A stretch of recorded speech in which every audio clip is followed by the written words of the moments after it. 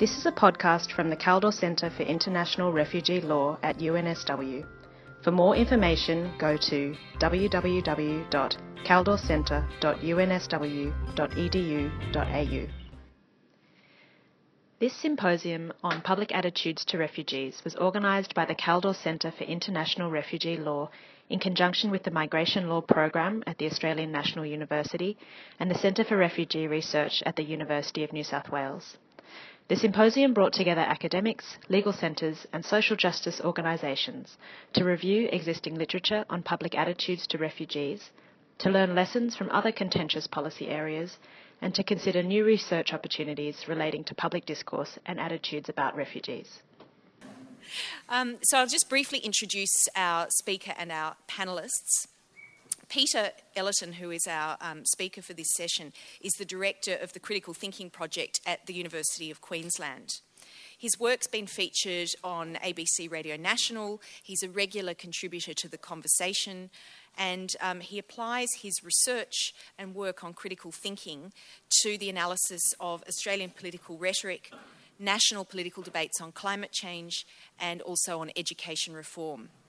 And what he's going to talk to us about now is belief formation and decision-making in modern politics. Then when we come to the panel, I'm going to first invite Tony Mitchellmore to speak. And Tony is Australia's leading political qualitative researcher. He's a veteran of 9 state and federal elections for the ALP and was recently interviewed for the program The Killing Season on the ABC. He's advised Prime Ministers, Premiers and CEOs of Australia's leading companies on both communication and campaign strategies. Then we have Najeeba Wazirfirdost, who's the president of Hazara Women of Australia. She recently addressed a UN forum on the rights of refugee youth. She's a former refugee who fled the Taliban with her family and arrived in Australia by boat in 2000. She has a Bachelor of Medical Science from the University of Western Sydney. And at the end of the table is Paul Power, who is the Chief Executive Officer of the Refugee Council of Australia, the national umbrella body for 200 agencies working with refugees and asylum seekers. He leads the Refugee Council's policy development and public education on refugee issues and its advocacy with the government, with international networks and the UN High Commissioner for Refugees. He also chairs the Australia, New Zealand and Pacific Working Group of the Asia Pacific Refugee Rights Network. So we have an expert panel and our first speaker, who is Peter. Please take the floor. Thank you. Thanks so much. Thanks, everyone. I'm going to use this and walk around a bit because it's too late in the day and you may not fall asleep, or you probably will, but I might, so I'm going to walk around a little bit. And to the panellists, you're going to get a sore neck. I won't be offended if you just get up and walk over there and sit down if you want to, or however you like to go about doing it. It's fascinating to have listened to what I could today. I was actually moderating something online during the course of the day as well, so I had to stop in and out, but it was great to hear what was being said and the depth of what was being said. It's really refreshing because as an academic philosopher, it's so nice to be around people who do things and that matter and count. And you know, that's you know, I do get a bit abstract sometimes. In my defence, I did teach in high schools for 20 years, a lot of those in pretty difficult areas, and I still work now in Queensland with high-performing Indigenous students, the little ones. Now, there's a neglected demographic, and we work very hard in critical thinking with those guys to stop them from falling off the academic cliff and disappearing. And I have at least, I can bring some of my passion, hopefully, of why I think good thinking is important to this concept. So I'll do that. I'll explain my title as I progress. But my talk about decision-making and belief formation is not going to be descriptive of how I think it happens. It's not even going to be prescriptive, which doesn't seem to leave much. But hopefully what I can do is say something that might point to what we can understand about it. Okay. If you really want to glaze over and just say, send me the links, then these are 2 articles I've written on The Conversation which kind of hit some of the core points that I've worked on. And I've taken some time to write those a bit more coherently than I perhaps will speak today. All right, so I'm going to start with the concept of decision-making because it counts. And it counts, obviously, not just individually, but socially. I want to look first at individual decision-making, but not then at social, but rather to look at how social factors influence individual decision-making. And I'm going to shamelessly take something from an outstanding TED Talk by Ted Ariely, I think he's at Duke right now, the psychologist, because it tells us something incredibly important about decision-making, I think. It's a very small but powerful idea. Excuse the quality, it is video grab. What Dan did was he saw this subscription list in the Economist website. And you could get a subscription to The Economist for $59 US, just an online one. And then you could get the print subscription for $125. It's understandable, it's more expensive and you've got to get it out there, that's fine. But then he saw print and web for $125 and he said, well, that's weird. Why would you do that? So he called them up and he couldn't get an answer, but they did take the ad down, oddly. And so he said, well, what would happen if I gave this to my students? I'll pick 100 of my students and I'll give this to them and see what happens. And nobody was surprised with the answers. Nobody chose that central option. Most people took the last one. It's better value for money. So the obvious question is, what is the value of that second option? Why is it there? So let's take it out and let's run the survey again. Of course, when he did that, that's what he got. And, it's fascinating that it happens. And that was kind of his point, that, it really is interesting to see that influenced our decision, that seemingly useless third option. But what's really interesting to me in decision-making, and he does make the point too, is that every one of those people there, every one of those 84%, even the ones who would have changed their mind otherwise, would have explained why they took that option, would have given you their reasons, their really solid reasons why. And they would have told you it was their decision. And they would have believed it completely. There was just no doubt at all. This is the autonomy of my title. We get this sensation when we make decisions that they are our decisions. It's a really strong influence, omnipresent. So that was really interesting, I thought, the way he worked on that. And you get the same thing in a whole raft of areas. Another one he uses is organ donation. So very quickly, you've got percentage of drivers donating organs here and organ donations there, and these are the countries. And we might ask ourselves, what is it about these awful countries? These terrible, mean-spirited countries, and these wonderful, warm, fuzzy countries over here. Why the huge distinction between these two? And we think, well, if you have an accident here, you're in trouble. Over here, you're showered with organs, choice of organs. So he said, what is it about these countries? Surely there's something in their culture that's going to be significant. So he said, well, not so, because there's Germany, Austria, the UK, France, Netherlands, Belgium, Denmark, Sweden. There's not wildly different countries at all. Now, as many of you probably know, the reason they're different is because the driver's licence forms are different. That's it. Okay. Now, I've done this with students before to say, look, let's have a talk about whether you donate your organs. It's a big question, why? Why not? Who would be affected? Who wouldn't be affected? And, it's a weighty decision. But, as it turns out, it's just an opt-in or an opt-out option. So, that if you opt in, check the box below if you want to participate, and you don't check, sorry, that's his grammar, you don't check, you don't join. Or, check the box below if you don't want to participate, you don't check, you join. Simple as that. 100% down to 10%, a really important issue. So again, how much of that is our decision? Well, we don't know the answer to that. That's just two examples out of countless examples that are possible. We don't know the answer to how much of it is our choice, but we do know it's a lot less than we think. That much I think we can be confident with. Now, what's interesting to me about this too is that, and we hear it in surveys a lot, that people respond in this way or that way, but it's really interesting because sometimes the reasons people give you, or themselves, are not always reflective of their decision making. I mean, even if it makes logical sense what they say to you, does that mean that that's why they made that decision? It gets a bit murky. I think I want to investigate that a little bit. It's an important idea. Oh, he did also have computer-generated images he called Tom and Jerry, and he surveyed them so they were equally attractive. 50% of people like Tom, 50% like Jerry. And then he put a wonky Jerry in there. It was switched up on Photoshop and to see what would happen. He did the same thing with a wonky Tom. So what do you reckon happened now when people were given the three options? Which way did they go? That's the interesting question, isn't it? So when there was a wonky Jerry, Jerry looked better. And when there was a wonky Tom, Tom looked better. And that's, as the theory would suggest. And he did make the point too that it's a really interesting question then, because if anybody asks you to go out clubbing with them,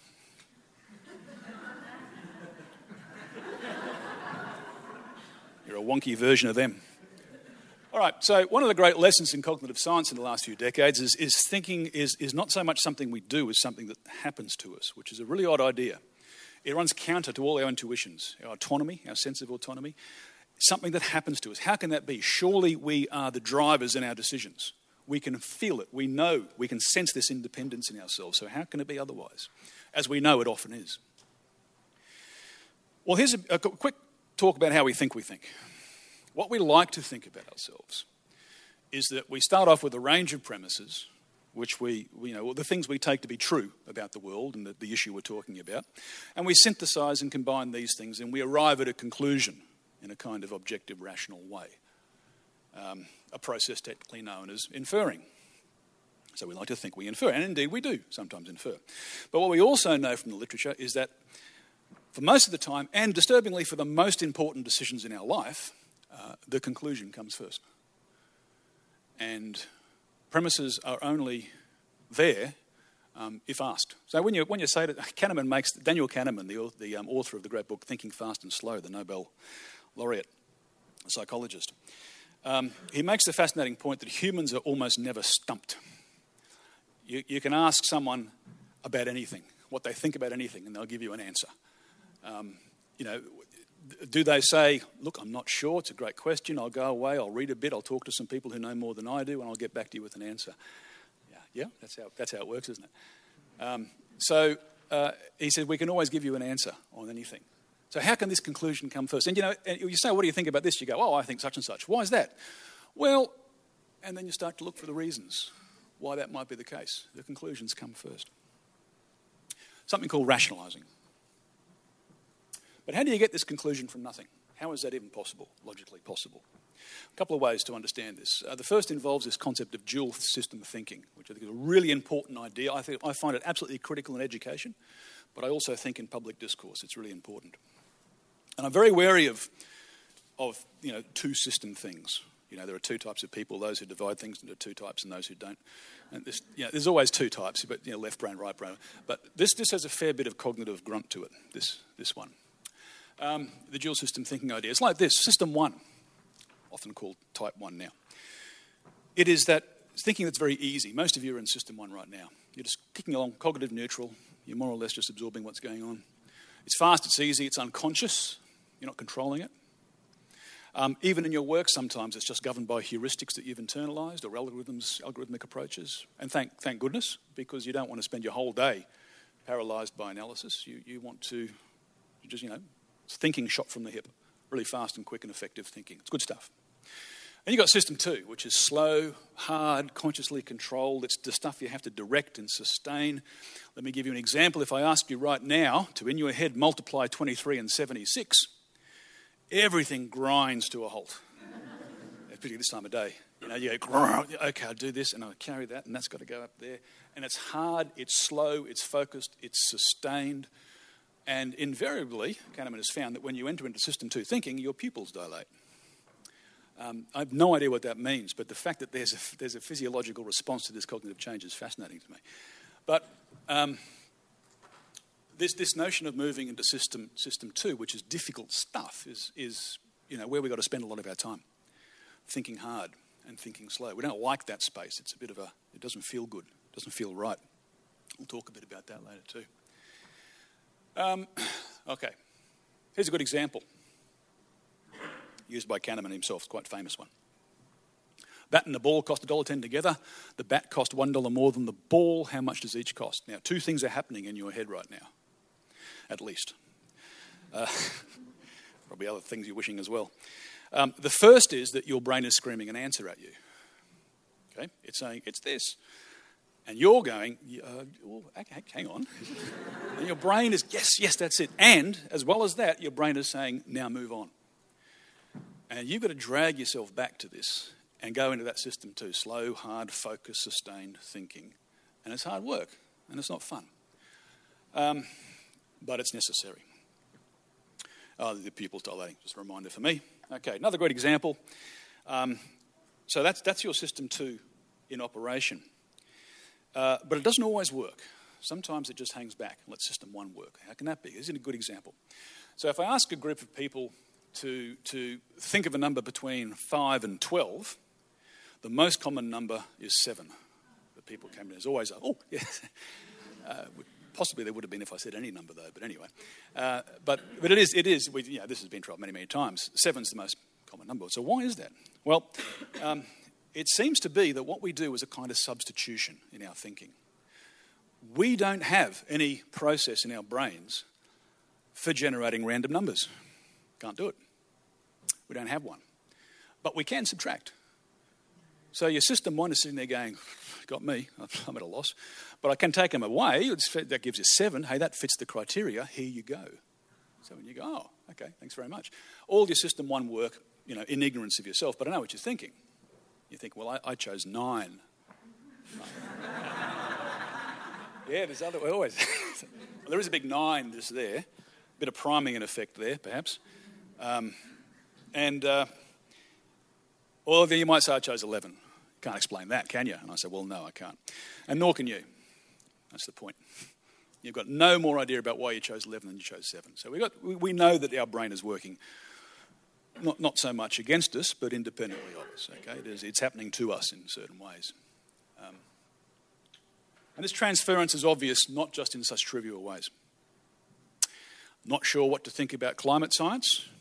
It's hard stuff. Almost anybody who tells me they're convinced or not convinced by the science, I don't believe, because it's really hard stuff. My master's is actually in science, and I did some climate science, and I know it's hard. I saw it, and I said, God, that's hard.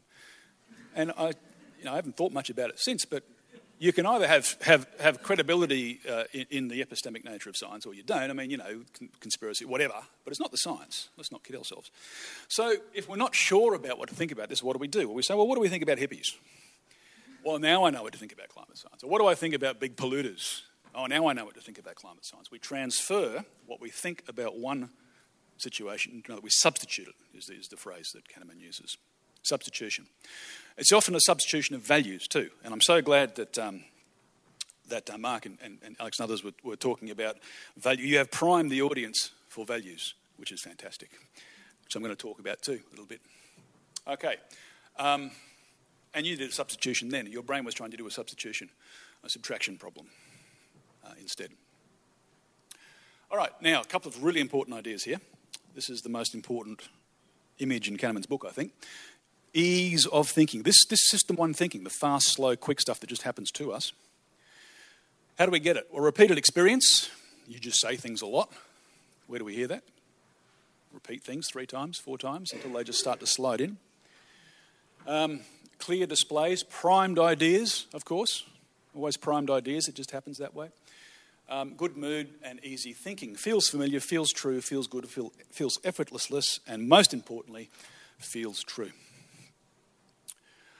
This is an incredibly important idea, I think, that whenever the thinking feels easy, it has a sense of truth to it. And when people say, you explain something to people and they go, that just resonates with me. Well, I like the sound of that. Are they really saying, well, I've passed all your premises and your inferential processes and I reckon you've got a solid argument there? Or are they saying, good stuff? I like it. So you get into this kind of loop where you can convince yourself that next time you hear it, it's easier. It's true. And you surround yourself with people who do the same things. And you get into these loops, these groups of people who think the same way.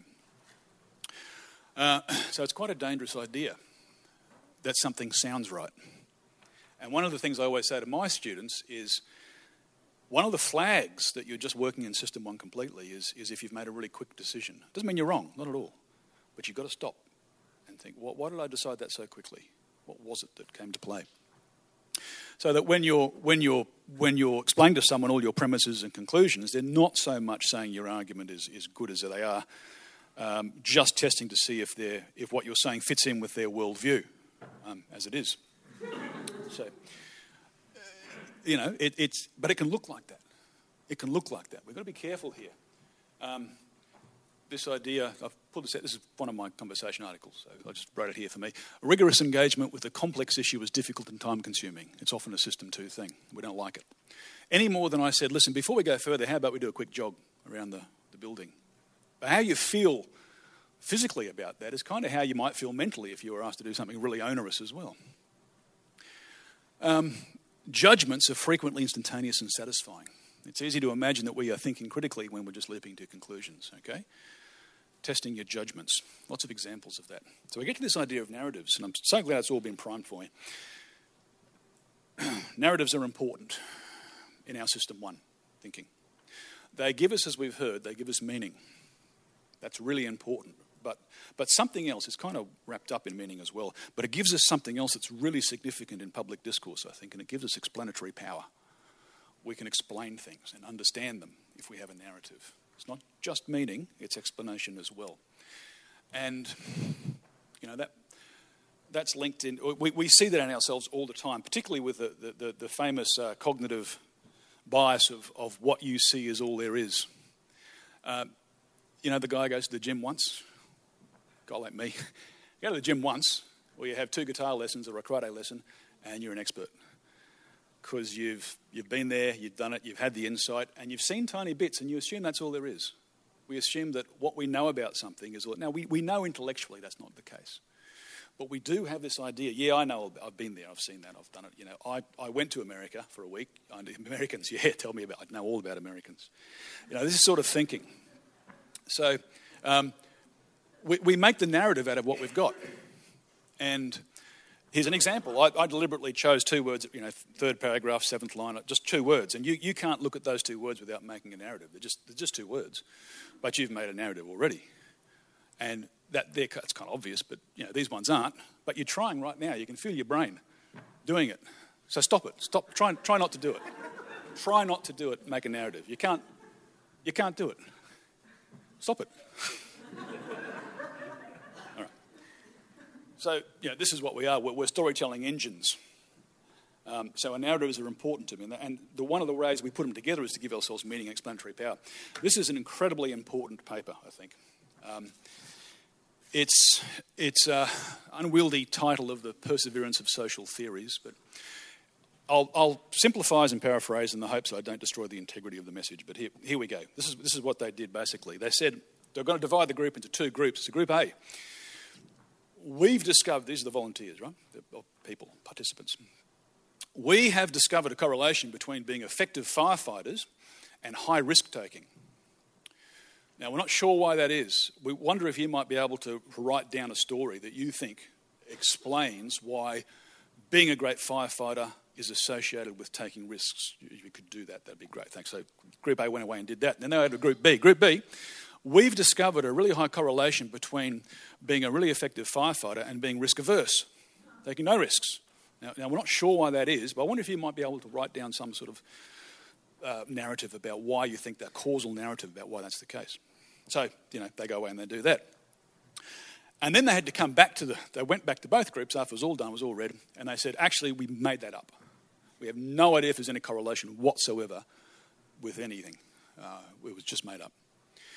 And then psychologists, in their clever way, they tested whether or not the 2 groups had, in full knowledge that it was just made up, it was a great joke, in full knowledge of that, whether or not that belief persevered. And it did, to a huge degree. I can't remember the correlation. It's very high, 0.8 or something like that. So it was amazing that this narrative survived the destruction of the data on which it was founded. And that's an incredibly powerful story, I think, because the narrative has inertia. Our belief systems have inertia. And it's incredibly important politically. If we find out later that the children weren't thrown overboard, It doesn't matter, because the narrative's been written, and the narrative contains, and it's explanatory narrative. So, these things have huge impacts in how we understand our decision-making and our thinking. And I was going to talk about Lakoff framing too, but I don't have to. But it's this lovely idea that the facts unframed won't set you free. We have this idea that I'll get to this later. George Bush has a great example when he was president in the 90s, as he's pointing out there. He released the phrase tax relief in a media release, which was beautiful. It was a Lakoff framing. It was beautiful, tax relief. Because who can argue against relief? It conjures up that image immediately. There's no sense here that what we've got is a kind of community effort, we're all better off, blah, blah, blah. It's a masterstroke. I particularly like this one. This comes from climate science, but you'll see it everywhere. When the scientist Peter Gleick got I don't know how to phrase it myself now, pretended he was somebody else to get some key documents from the Heartland Institute about their strategies on climate science. Prominent climate scientist admits to leaking documents. Global warming activist admits to stealing. Peter Gleick admits to stealing. Climate scientist admits he leaked. Internal Heartland documents exposed. Heartland document retrieval. That's a good one. Whistleblower authenticates Heartland. Okay, so we heard someone earlier today saying, which newspaper do you want to go and buy? Because all these stories are framed. So we can get in our loops, our favourite framers as well. But it's not just about language. Oh, I'm sorry, System 2. System 2, group System 2. I'll give you 30 seconds to see if you can come up with the next series. Down below. Next horizontal row. Down below. The answer, just look really smug.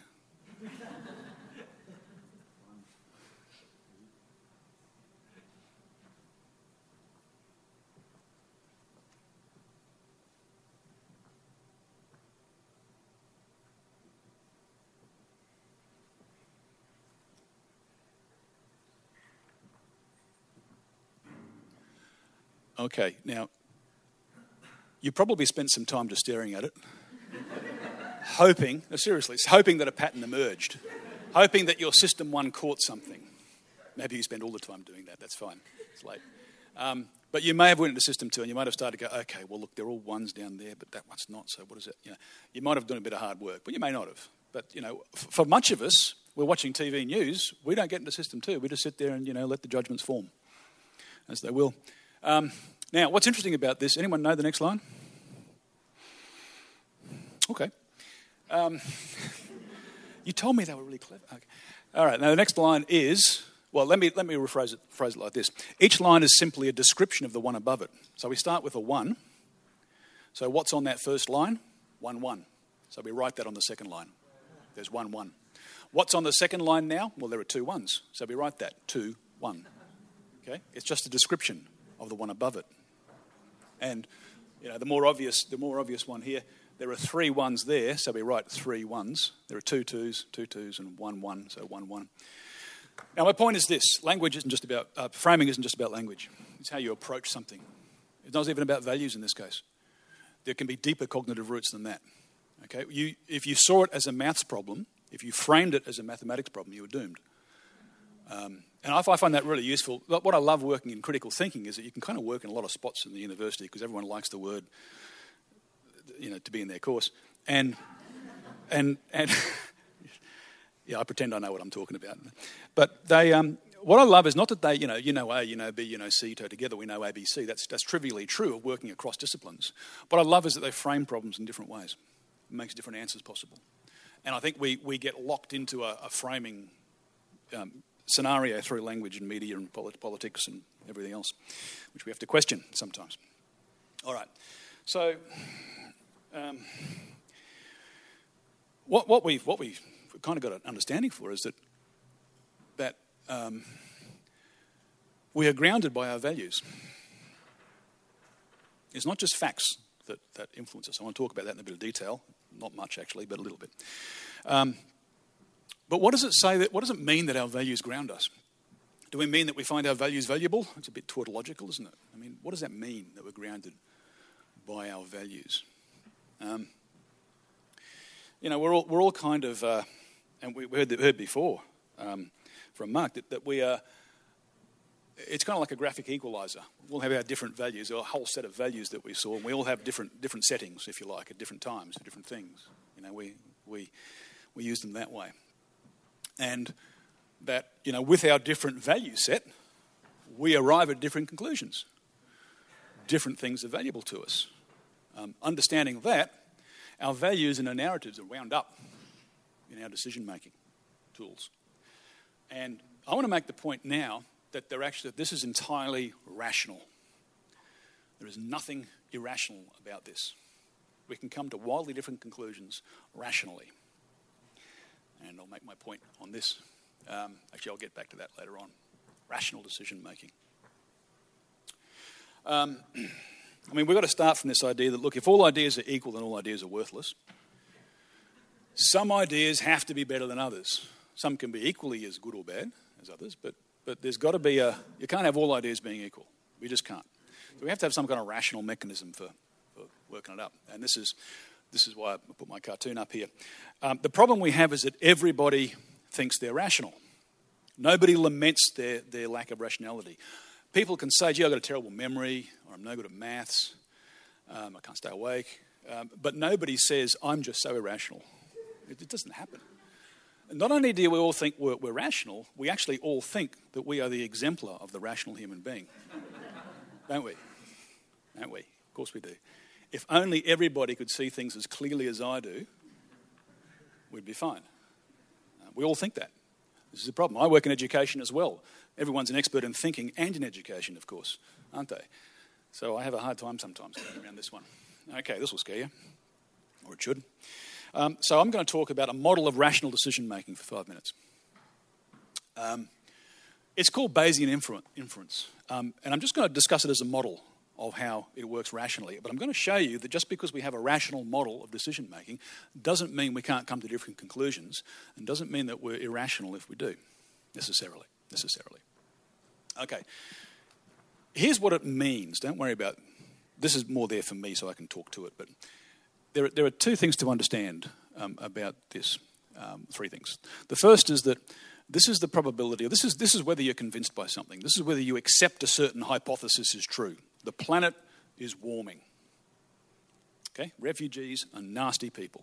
Wherever the proposition might be. Will you accept the proposition? Well, that depends on two factors. And I might add, will you accept the proposition given some evidence? So I'll give you some evidence to think, hey, look, the planet's warming, or refugees are really nasty people. Here's some evidence. Okay? So will it convince you? Two factors. There they are there. Mathematically, I'll just move it to words though. The first one is the strength of the prior belief in the hypothesis. Did you think the planet was warming before I showed you this? How strongly did you think that? Okay? Did you think refugees were terrible people before I gave you this evidence? So your prior belief, that's the important one, an important one. And the second thing is the strength of the connection between the evidence and the hypothesis. Here's some evidence. The oceans are warming. The oceans are rising. How closely do you link that evidence with the hypothesis that the planet's warming? Okay, so how closely those two things are linked is the second bit. So the two things are your belief in the hypothesis before you saw the evidence and how closely you think the evidence links to the hypothesis. It explains this. Extraordinary claims require extraordinary evidence, because if your belief in the hypothesis is incredibly low, you will need some extraordinary evidence to convince you.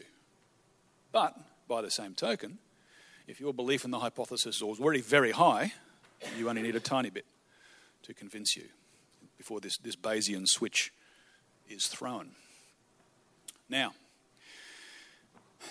this is what I call the reasoning industry in existence. Because one of those, your prior hypothesis, now, maybe that's a narrative you already have. Maybe it's rooted in your value set, informs it. Maybe it's a system one response. You have a prior belief in some hypothesis.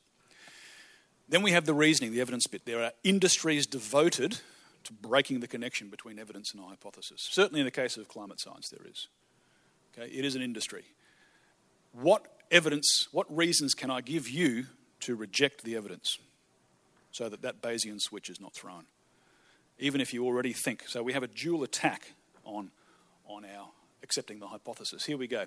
The strength of prior beliefs, which is a much nicer diagram, and the strength of the connection.